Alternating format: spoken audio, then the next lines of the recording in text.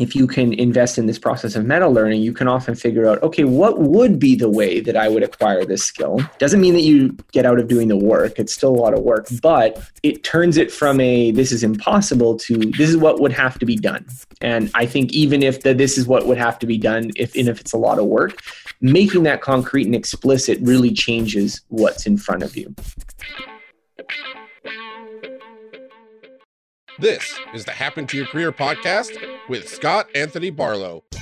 We help you stop doing work that doesn't fit you, figure out what does, and make it happen. We help you define the work that's unapologetically you, and then go get it. If you're ready to make a change, keep listening. Here's Scott. Here's Scott. Here's Scott.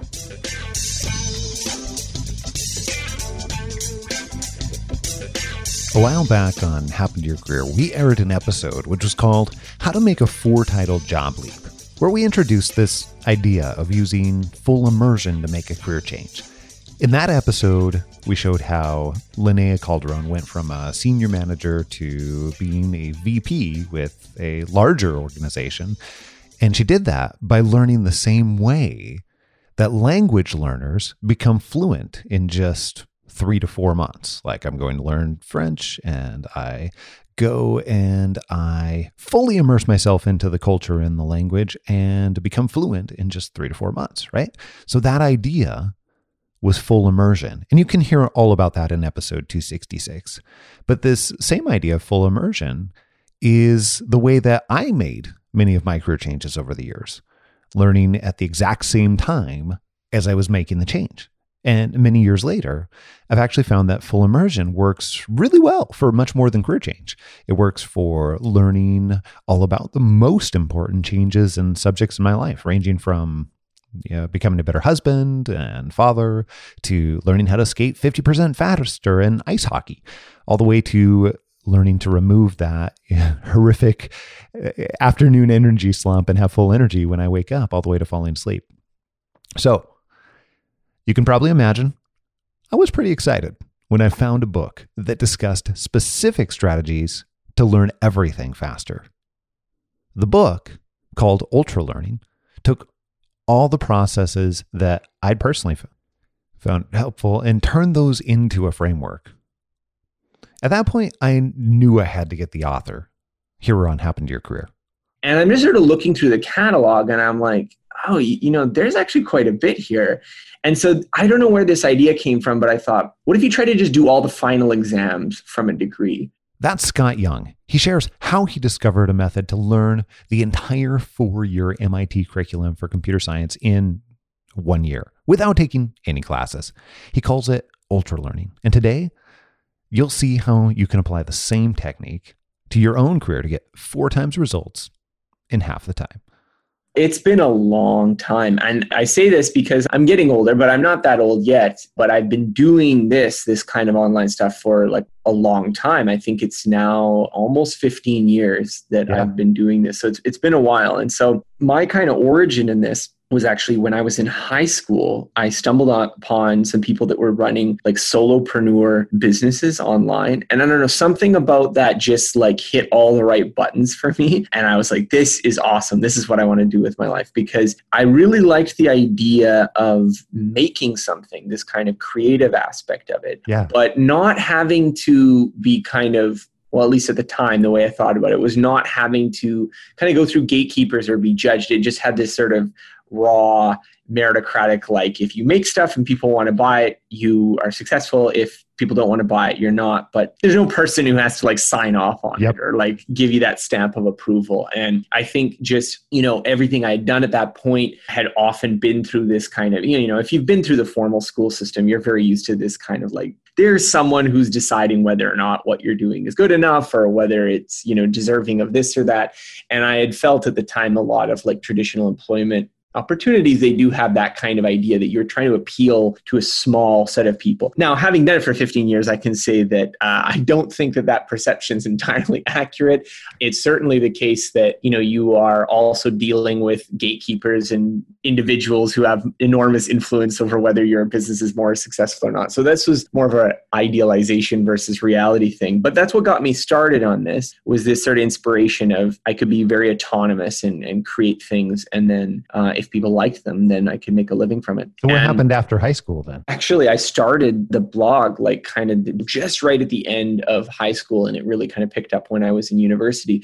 And so I was sort of a university student and in parallel writing this blog that was about personal development, but also because I was a student, I touched on a lot of studying topics. So I was writing about, how should you study and productivity. And this was sort of very much a reflection of my life because I'm trying to get this business going. I'm trying to, figure out how this whole weird online space of things works while I'm also being a student, while I'm also dealing with those things. And so time management was obviously very important. I mean, there was some times in university I was writing like 10 articles a week or something. So it was like I had this sort of side gig as a writer on top of being a student. And obviously learning was very important to me because when you're a student, that's your career, is to learn. And so some of my more popular early topics were around this. I think probably because I didn't have much experience or authority to write about anything else. No one wanted to hear from a 19-year-old about what he thinks about relationships or something like that.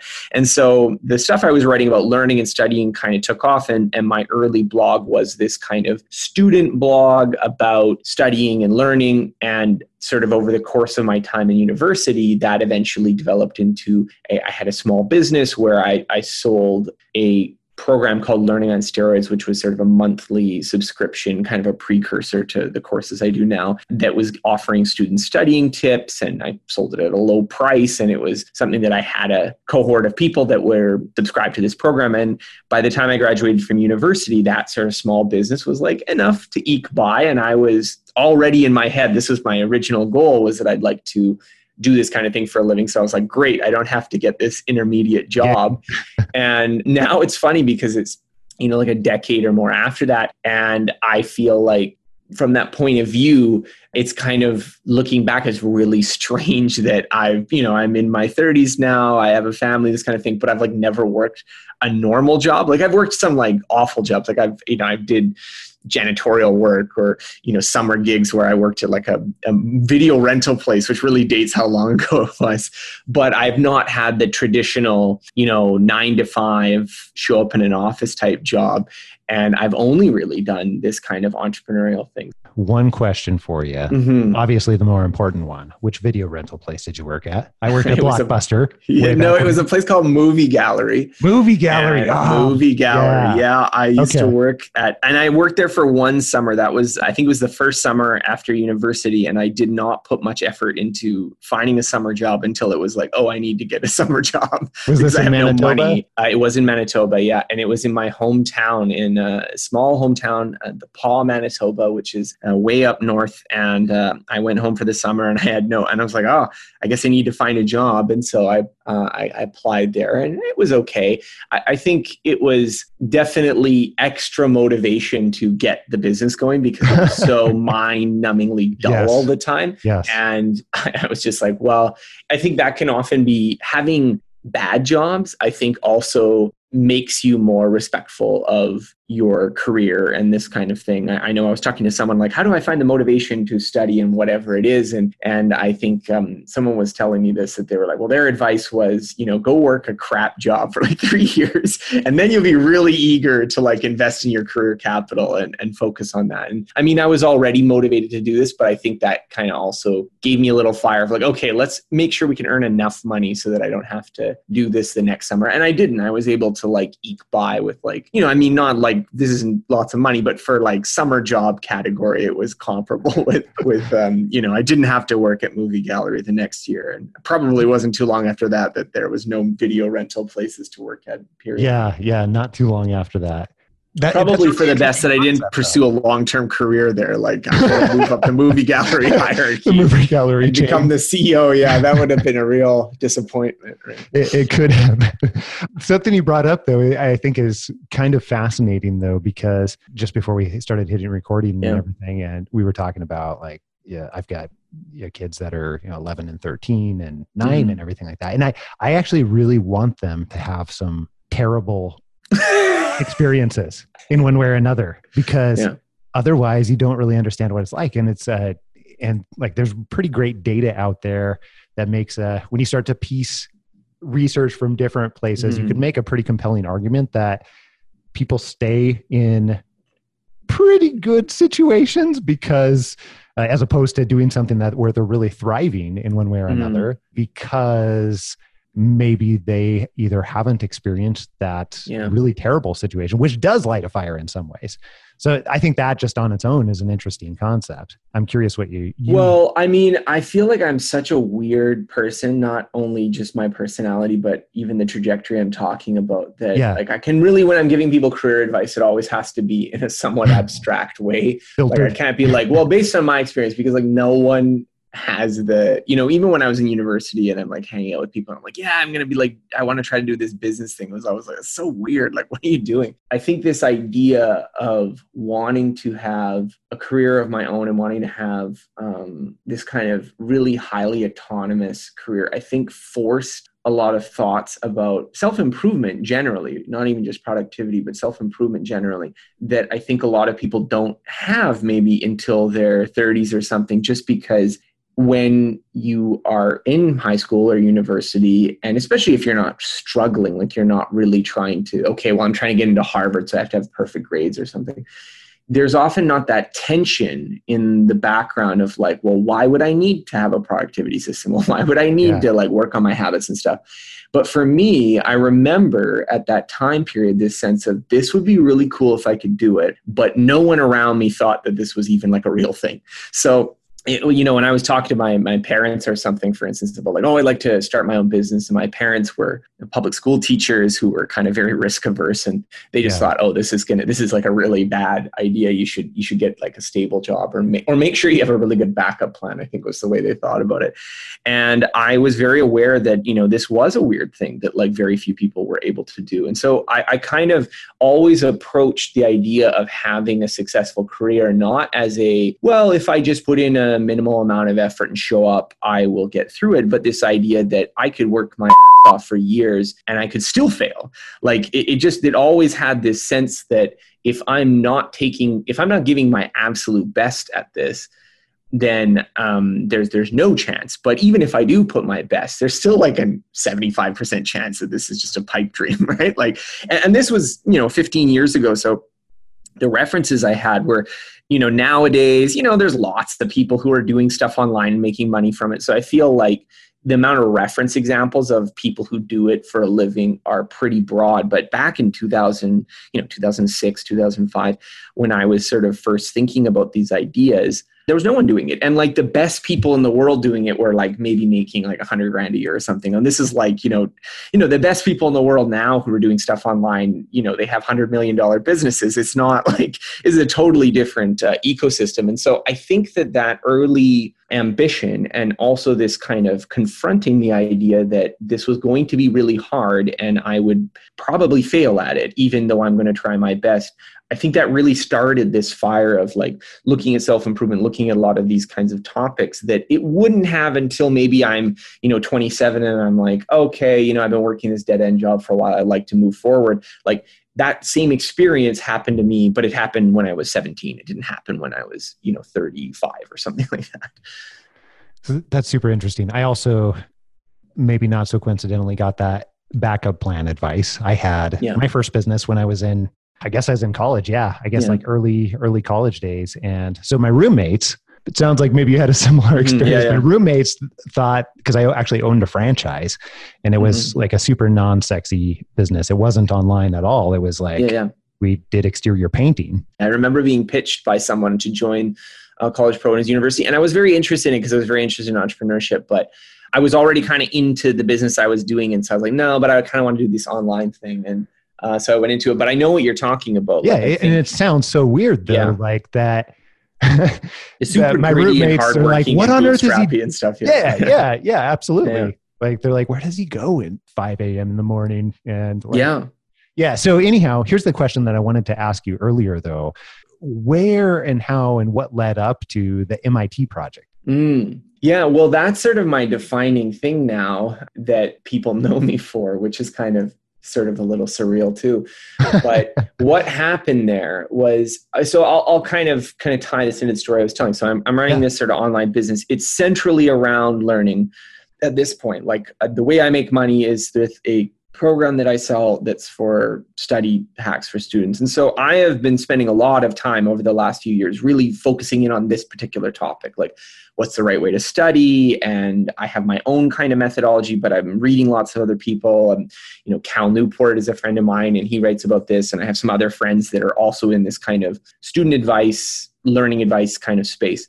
And I had finished up a degree in business, and I'd gotten into business with this sort of like, well, I want to be an entrepreneur, so I should go to business school, which, by the way, I don't really recommend. Maybe do a business minor, like maybe take like an accounting class or a finance class. But most of business school is how to be a middle-level manager in a big company. And even the entrepreneurship advice they do give you is kind of garbage. Like, I just feel like a lot of it is just, all right, this isn't really what you need to do the kind of thing I wanted to do. And I had been really interested in programming when I was a kid. I was originally got inspired to do this kind of entrepreneurship thing from people who were doing software, solopreneur business. So this kind of like when like freeware was a model or, this kind of thing, like early, software providers, that was sort of how I was kind of my gateway into this. And so I was interested in computer programming. I'd done some programming in high school. I had done some programming classes in university. And when I was graduating, I was sort of like, oh man, that's what I should have studied. I should have done like a business minor and studied computer science and learned programming, which was an actual like useful skill. And I could actually do stuff with it, make things, which was sort of my whole aspiration. And I had been kind of sort of toying with the idea of like, well, maybe I could go back and get a computer science degree as a mature student. It didn't seem super appealing at the time. It was kind of like, well, it's going to be at least a couple years, even as a mature student, to get a degree in computer science. And it just seemed kind of, I don't know, like I was used to it. I was used to the university experience. I didn't really need to, I don't need to go to more like freshman parties. I didn't need to do that stuff. I'd had that experience already. And so I was kind of, it doesn't seem super appealing. And at the time, I kind of came across, I don't remember how, MIT posts some of their classes online for free. So they have these MIT open coursework classes. And I remember doing one I think it was for algorithms maybe. And I just watched the lectures. I didn't do that much of it. And it was kind of like, oh, wow, these are like really good classes. And I'm just sort of looking through the catalog and I'm like, oh, there's actually quite a bit here.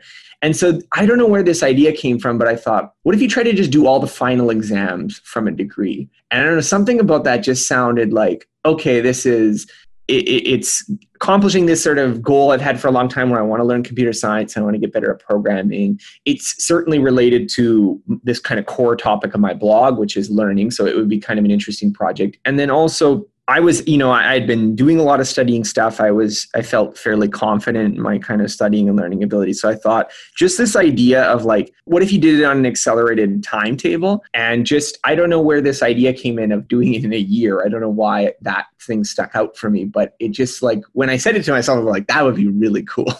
Like, that would be really cool if you could do that. And suddenly this kind of like, going back to school and doing it became kind of, this could be a really cool project. And as I talk about in the book, I had kind of had some exposure to Benny Lewis in the language learning space. And he had this kind of challenge blogging approach where he like took on challenges and they were often under these time constraints and he would be talking about them while he was doing it. And I thought, oh, this is just super compelling. Like it was so exciting to watch as opposed to just someone pontificating about this is how you should study. It's like, okay, look at me. This is how you do it. And another person who was really influential there was Josh Kaufman, who had his personal MBA, which was sort of like a similar idea, kind of like his wasn't as quite as like explicitly modeling off of a formal curriculum, but it was kind of like, how could you get the knowledge of an MBA just through self-study? So I think these were sort of interesting ideas. I know Steve Pavlina had done a thing where he talked about after the fact doing a double major in mathematics and computer science at an actual university over 3 semesters. And that was another thing that like really like just the productivity challenge of that, like how do you organize your time so that you could actually do this?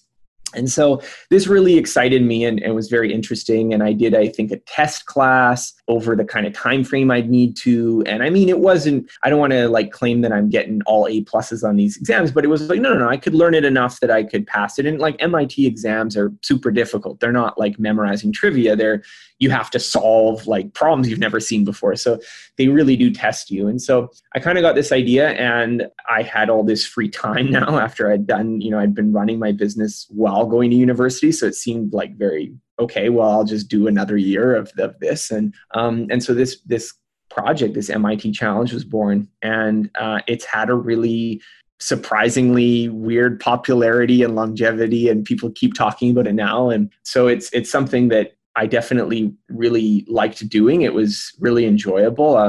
I think this approach to self-education it's so different than, going to school, just in the same way that running your own business is different from working a job. Like you're just kind of free. You can kind of learn what you want to learn and do it at the pace you want to go. And I found it to be a really intellectually stimulating and fascinating year. And the kind of side effect is that it kind of put me on the map as just being some random student who writes about learning. It was like, oh yeah, you're the guy who did this. And then all of a sudden that just kind of took my little business and turned it into a bigger business, and, really set me down this kind of path of, okay, you're the guy who does these weird projects and that kind of thing. So I'm curious, in a bit of this I got from the book. However, after going through that experience, at that point in time, what did you feel like your biggest takeaways or the surprising things that you learned out of that experience?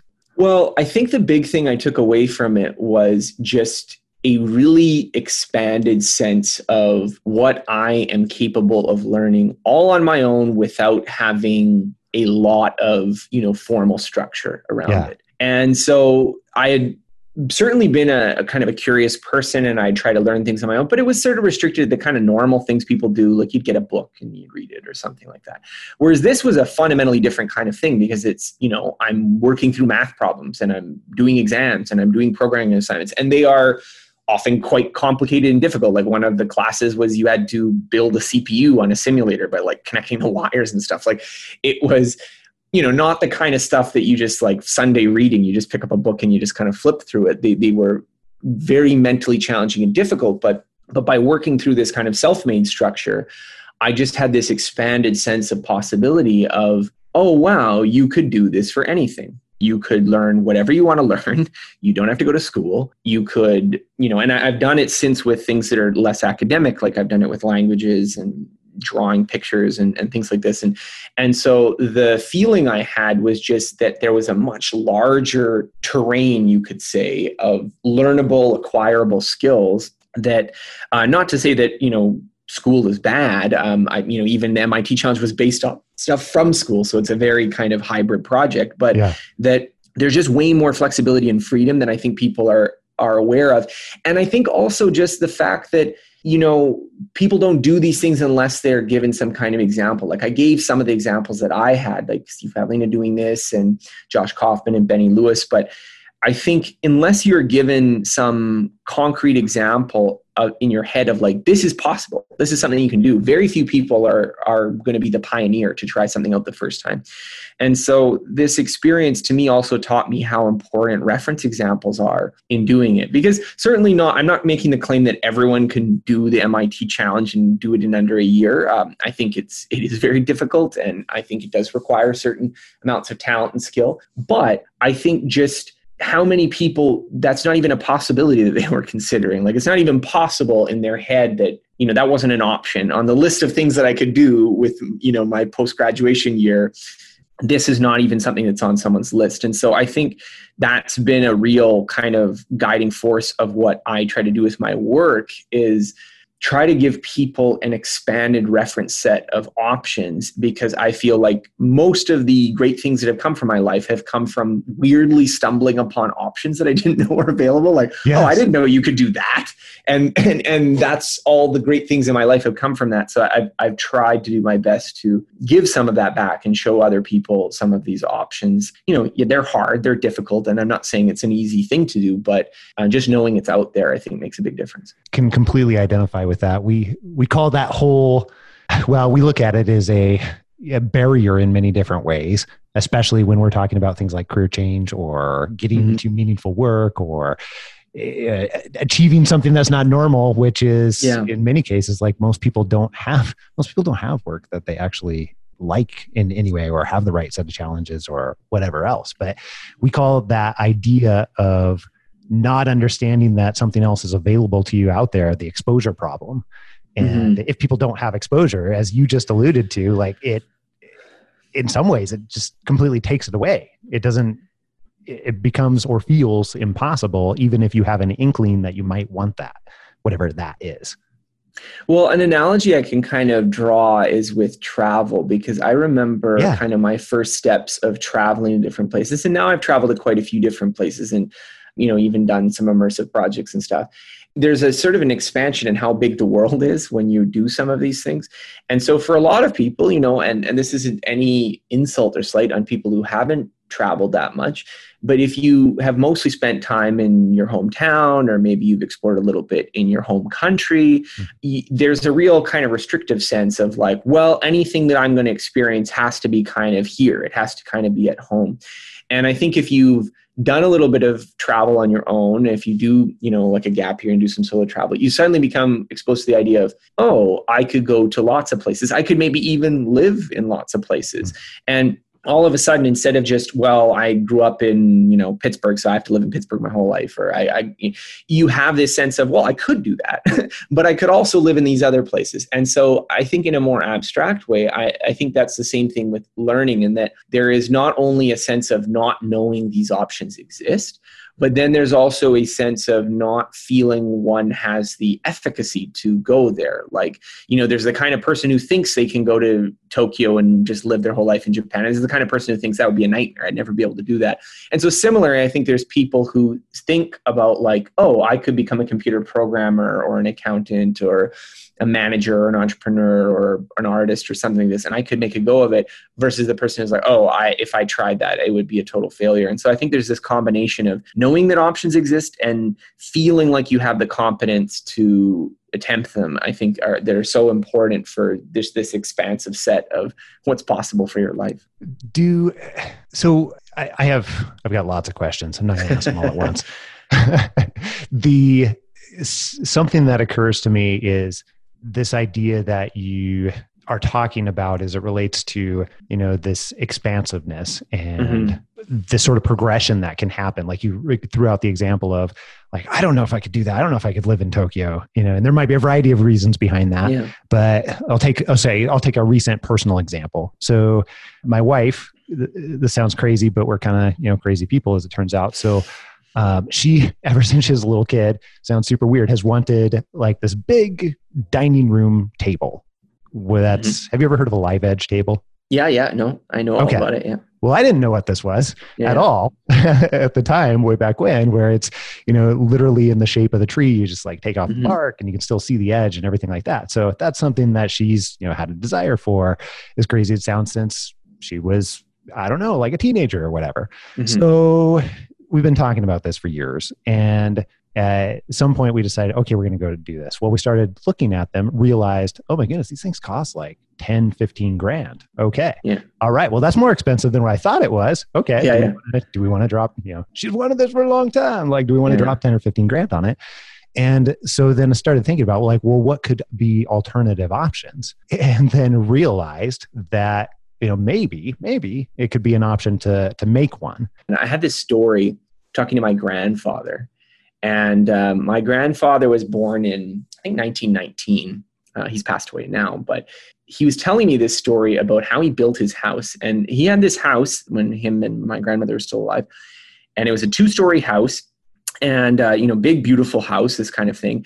And he's telling me one day, he's like, oh yeah, I just made the house. And I was like, oh, that's kind of impressive that you just decided to make your own house. And this is what he told me about it, which I just thought was like, it's not so much this piece of advice, but just the attitude that is contained in this. And he was like, yeah, the only thing I didn't know how to do was how to pour the foundation. So I just walked around and I saw some people doing it and I watched them do it. And then I'm like, okay, I'm going to go do it now. And so just to me, the idea that like, you're just going to walk onto a construction site and be like, all right, what are you guys doing with this, pouring this concrete foundation? All right, that's not so bad. I'll do that. And then I'll come back and build my own house. That's an attitude that I feel like, well, it was certainly struck me as weird at the time when I heard it, but like how many people are like that, and I'm not even just talking about handy things, but just things in general are just sort of like, oh yeah, okay, well, how hard can it be? I'm going to go figure it out.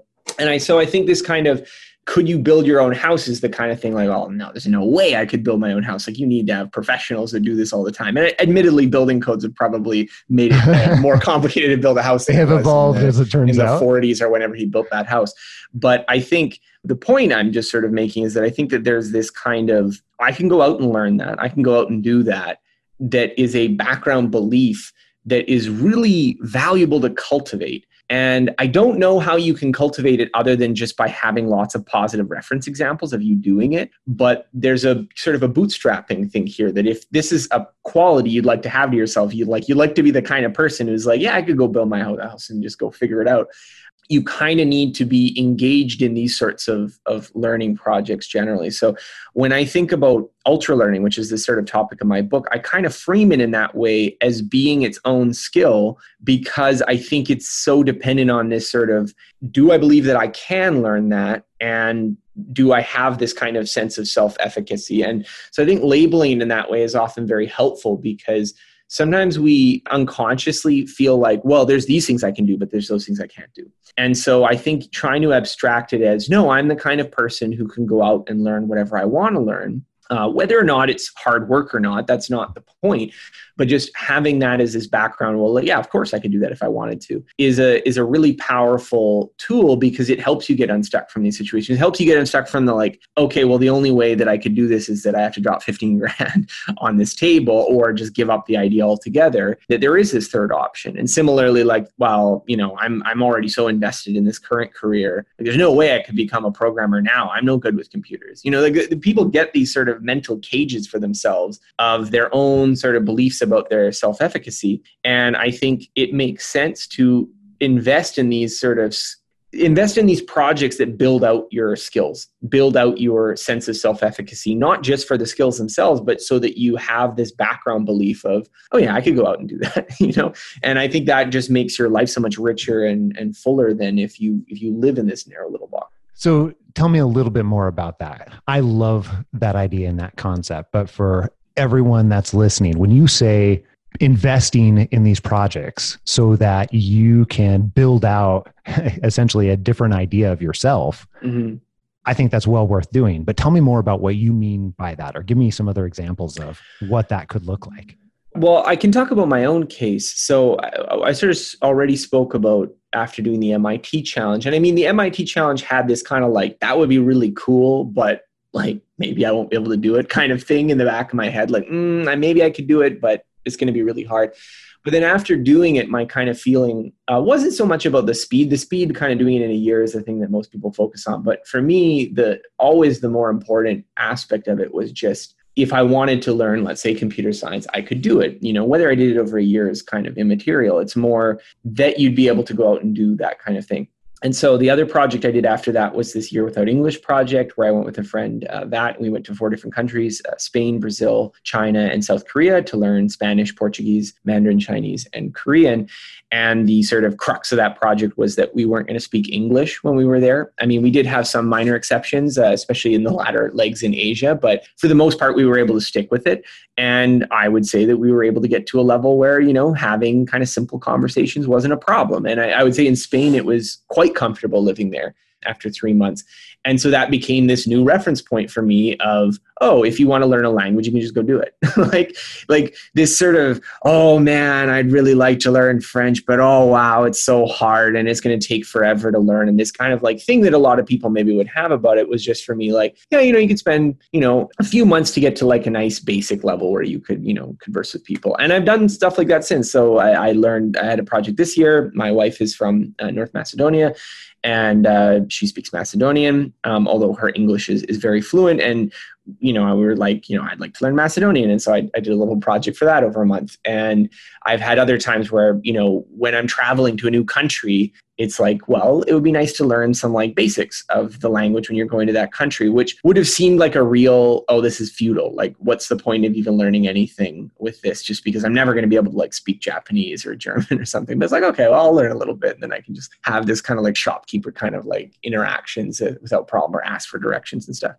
And So these are kind of specific things. Like I feel like the MIT challenge gave me this sense of efficacy around some kinds of academic subjects, particularly at this kind of like undergraduate level, or technical subjects, math and things like that. And this language project gave me this kind of expanded sense of competency with travel and languages and integrating in other cultures, and even just things like, if I go to somewhere new and I don't speak the language, like even things like, would I be able to make friends, or would I be able to have, a life there, were just things that I felt like this greater expanded sense of competency. And I've done some other projects since. And so I feel like each of these projects that I did, it wasn't just that I learned computer science, or it wasn't just that I learned Spanish, let's say, but it was more kind of this reference set of skills that now feel like, okay, if I put in the work, I could do that. I feel pretty confident about it.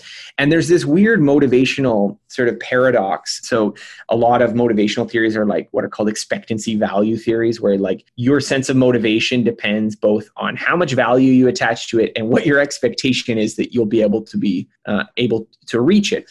And so you have this kind of bootstrapping problem where if you have low expectancy, you also have low motivation, but the low motivation makes it harder to achieve it. And then you get this kind of paradox where you either get really motivated, but then you get some setbacks and the motivation drops and it's really hard to continue.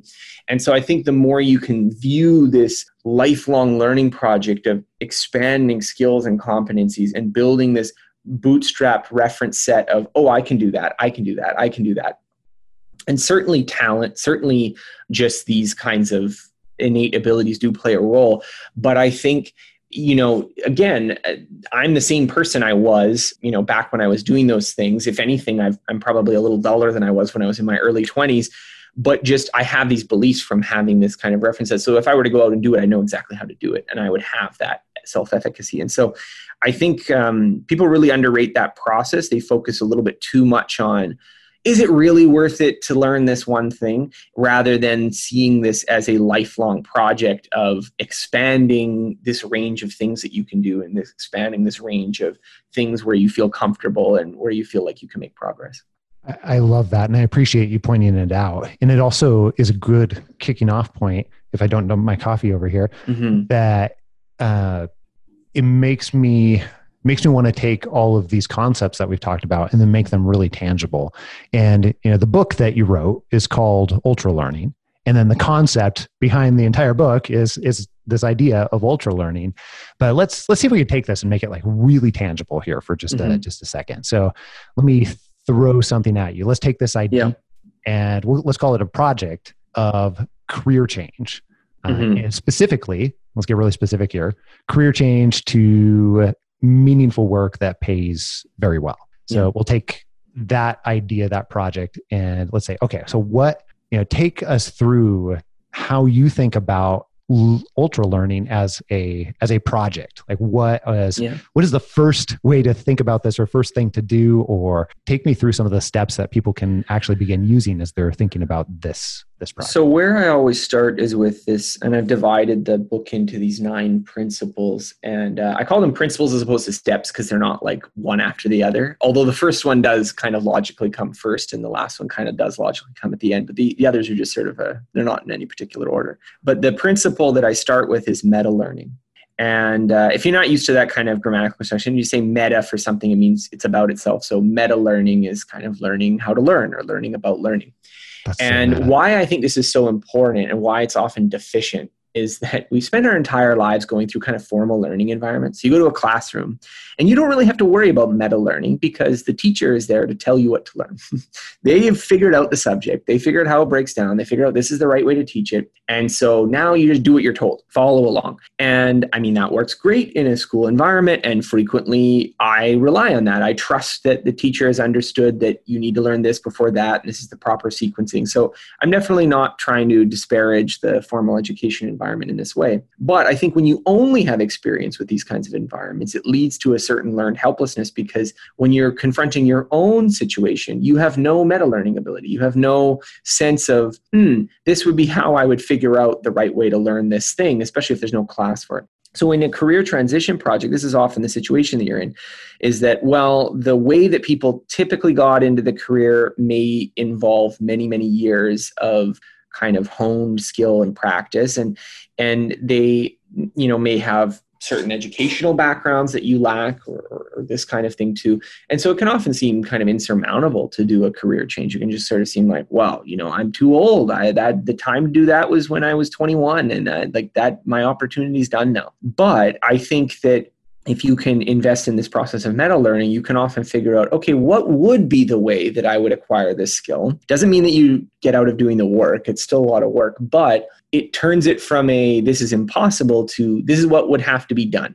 And I think even if this is what would have to be done, if it's a lot of work, making that concrete and explicit really changes what's in front of you. And so one of the key kind of techniques I talk about in the book is this expert interview method, where you find people who have already learned what you want to learn, and you kind of ask them what they did. So what did they go through to learn that? And you can do this for very explicit learning projects. So if you're trying to learn programming, for instance, you could find someone who has recently learned programming, maybe in the last few years. You don't want to find people that are too far ahead of you. Like you don't want to be talking to the guy who learned programming 25 years ago, because it's totally changed. Like there's different circumstances, this kind of thing.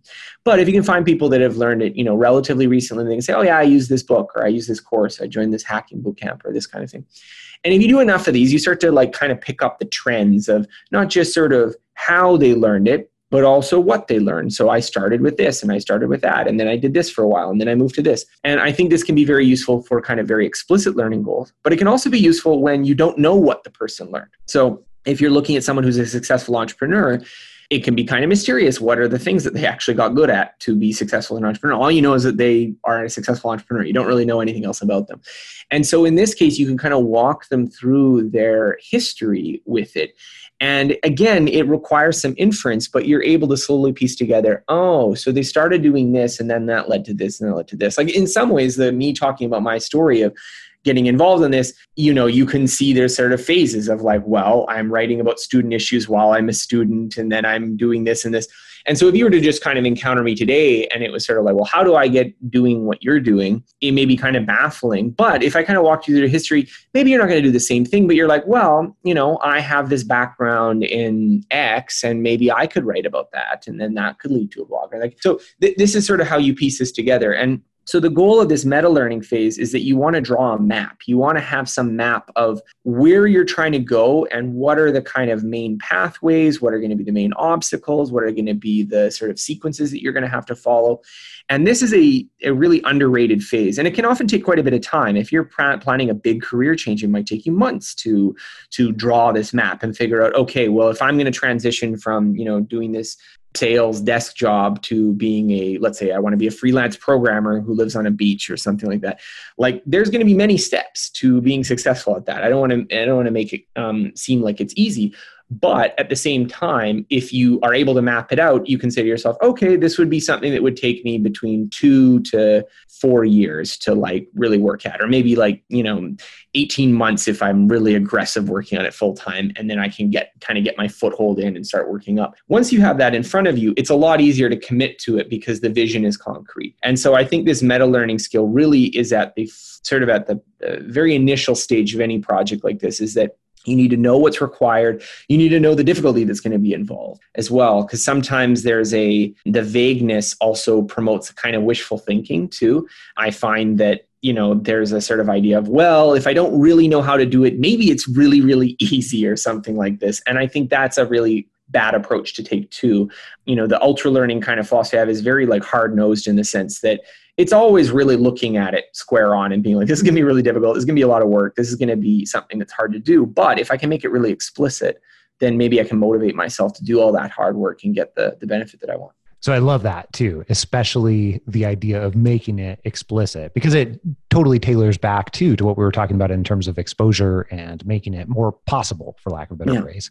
So we've got lots of people that are that are listening to this right in this moment, and maybe they've gone through and they have begun to identify what it is going to take. Or what final advice would you give them from there? Yeah. So there's lots of, again, I got another 8 principles that I could have gone through if we had more time, but The main piece of advice I give, and if I have to pick just one that I settle on, is this idea of directness, which I talk about. And this is kind of funny because our actual experiences of learning in school are often very indirect. So it kind of is misleading in terms of what is the best way to learn. Is in some ways school is a counterexample, that that's actually not the way to do learning most of the time. And so this idea of directness is that there's ample research showing that we're bad at transferring skills when the context differs. So if you learn something from a book, but when you're actually using it, it involves, working with your hands, for instance, there's often the case that you could have learned it perfectly from the book, but only be able to perform like it very minimally with your hands. And so the way to think about this is, if I need to learn a skill, I need to be paying very close attention to where does the skill need to be performed, what is actually involved with the skill, and have practice that hews to that as close as possible. So if I know that I want to be a programmer, the light bulb that should go in your head right now is that I got to do a lot of programming, right? Like that's how I'm going to get good at programming. If I need to do a lot of writing, then whatever I'm doing to learn needs to involve a lot of writing. And there's little optimizations and there's drills, and I don't want to like oversimplify it too much by saying this, but the kind of mistake or the detour people take is, oh, I need to learn this. Let's do this activity that has nothing to do with what I'm actually going to be doing there, but is sort of topically related. So my favorite criticism of this is how lots of people learn languages. Like, I want to learn French, but what am I actually doing when I'm using French? Talking to someone, right? That's usually why people want to learn a language. So what am I going to do? I'm going to play on my phone for 6 months. Like, it's this kind of insanity that people get themselves into, where they realize that the talking to someone, well, that's terrifying and hard, so I'm going to go do this other thing instead. And I really, really discourage people from doing that, because yes, it is hard in the moment to face up to do the real thing, but it's way, way, way better than doing some fake make work thing that doesn't actually point you towards your goal. And again, it relates to this idea of self-efficacy that we were talking about before, that if you do something that is a bad plan, that's not going to work, and you're not like really admitting that this is a bad plan that's not going to work, and then you fail at it, what lesson do you draw from it? Well, some people draw, well, maybe that's a bad plan, and the problem isn't with me. But usually the lesson people draw is, I'm not good at this. I can't do it. And all of a sudden there's a wall erected that thing that you were struggling with, it's because you aren't good at it, and you draw this barrier, when really maybe the method was bad. And so I think that for like my big piece of advice for people to take, if there's only one thing, especially if you're planning a career change or something practical, is to really, really investigate what is the exact context and use case for the skill that I want. And then how can I simulate that as close as possible, even if it means that it's kind of difficult and frustrating and hard.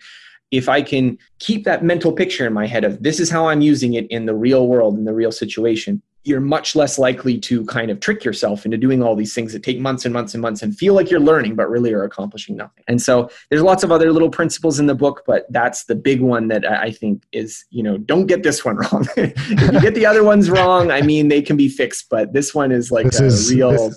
Yeah, well, you're shot yourself in the foot before you started the race. And I would make the argument too that it's may be easier in the long run, but I'd say it's a lot harder in the long run if you're doing all of that other work. The example of playing on your phone for 6 months instead of actually using a language, or if you want to make a career change, like actually doing the stuff that's going to carry you there in one way or another, as opposed to spending another 3 years in something that. And I think it makes sense to have a good abstract picture of what is the right way to learn things in general. Obviously this is a bit of a plug for my book, but I think, you don't need to have a mastery of it. You don't need to be like this cognitive science professor, but if you have a basic sense of this is roughly how the mind works, this is roughly how memory works, this is roughly how skill acquisition works, in a way that you're not going to be tricked by like implausible BS stuff. Like you're not going to be like one of these people that are like, I'm just going to listen to audio recordings while I sleep and I'll just pick it up subliminally. Like you'll know that that's bullshit and you're not going to do it.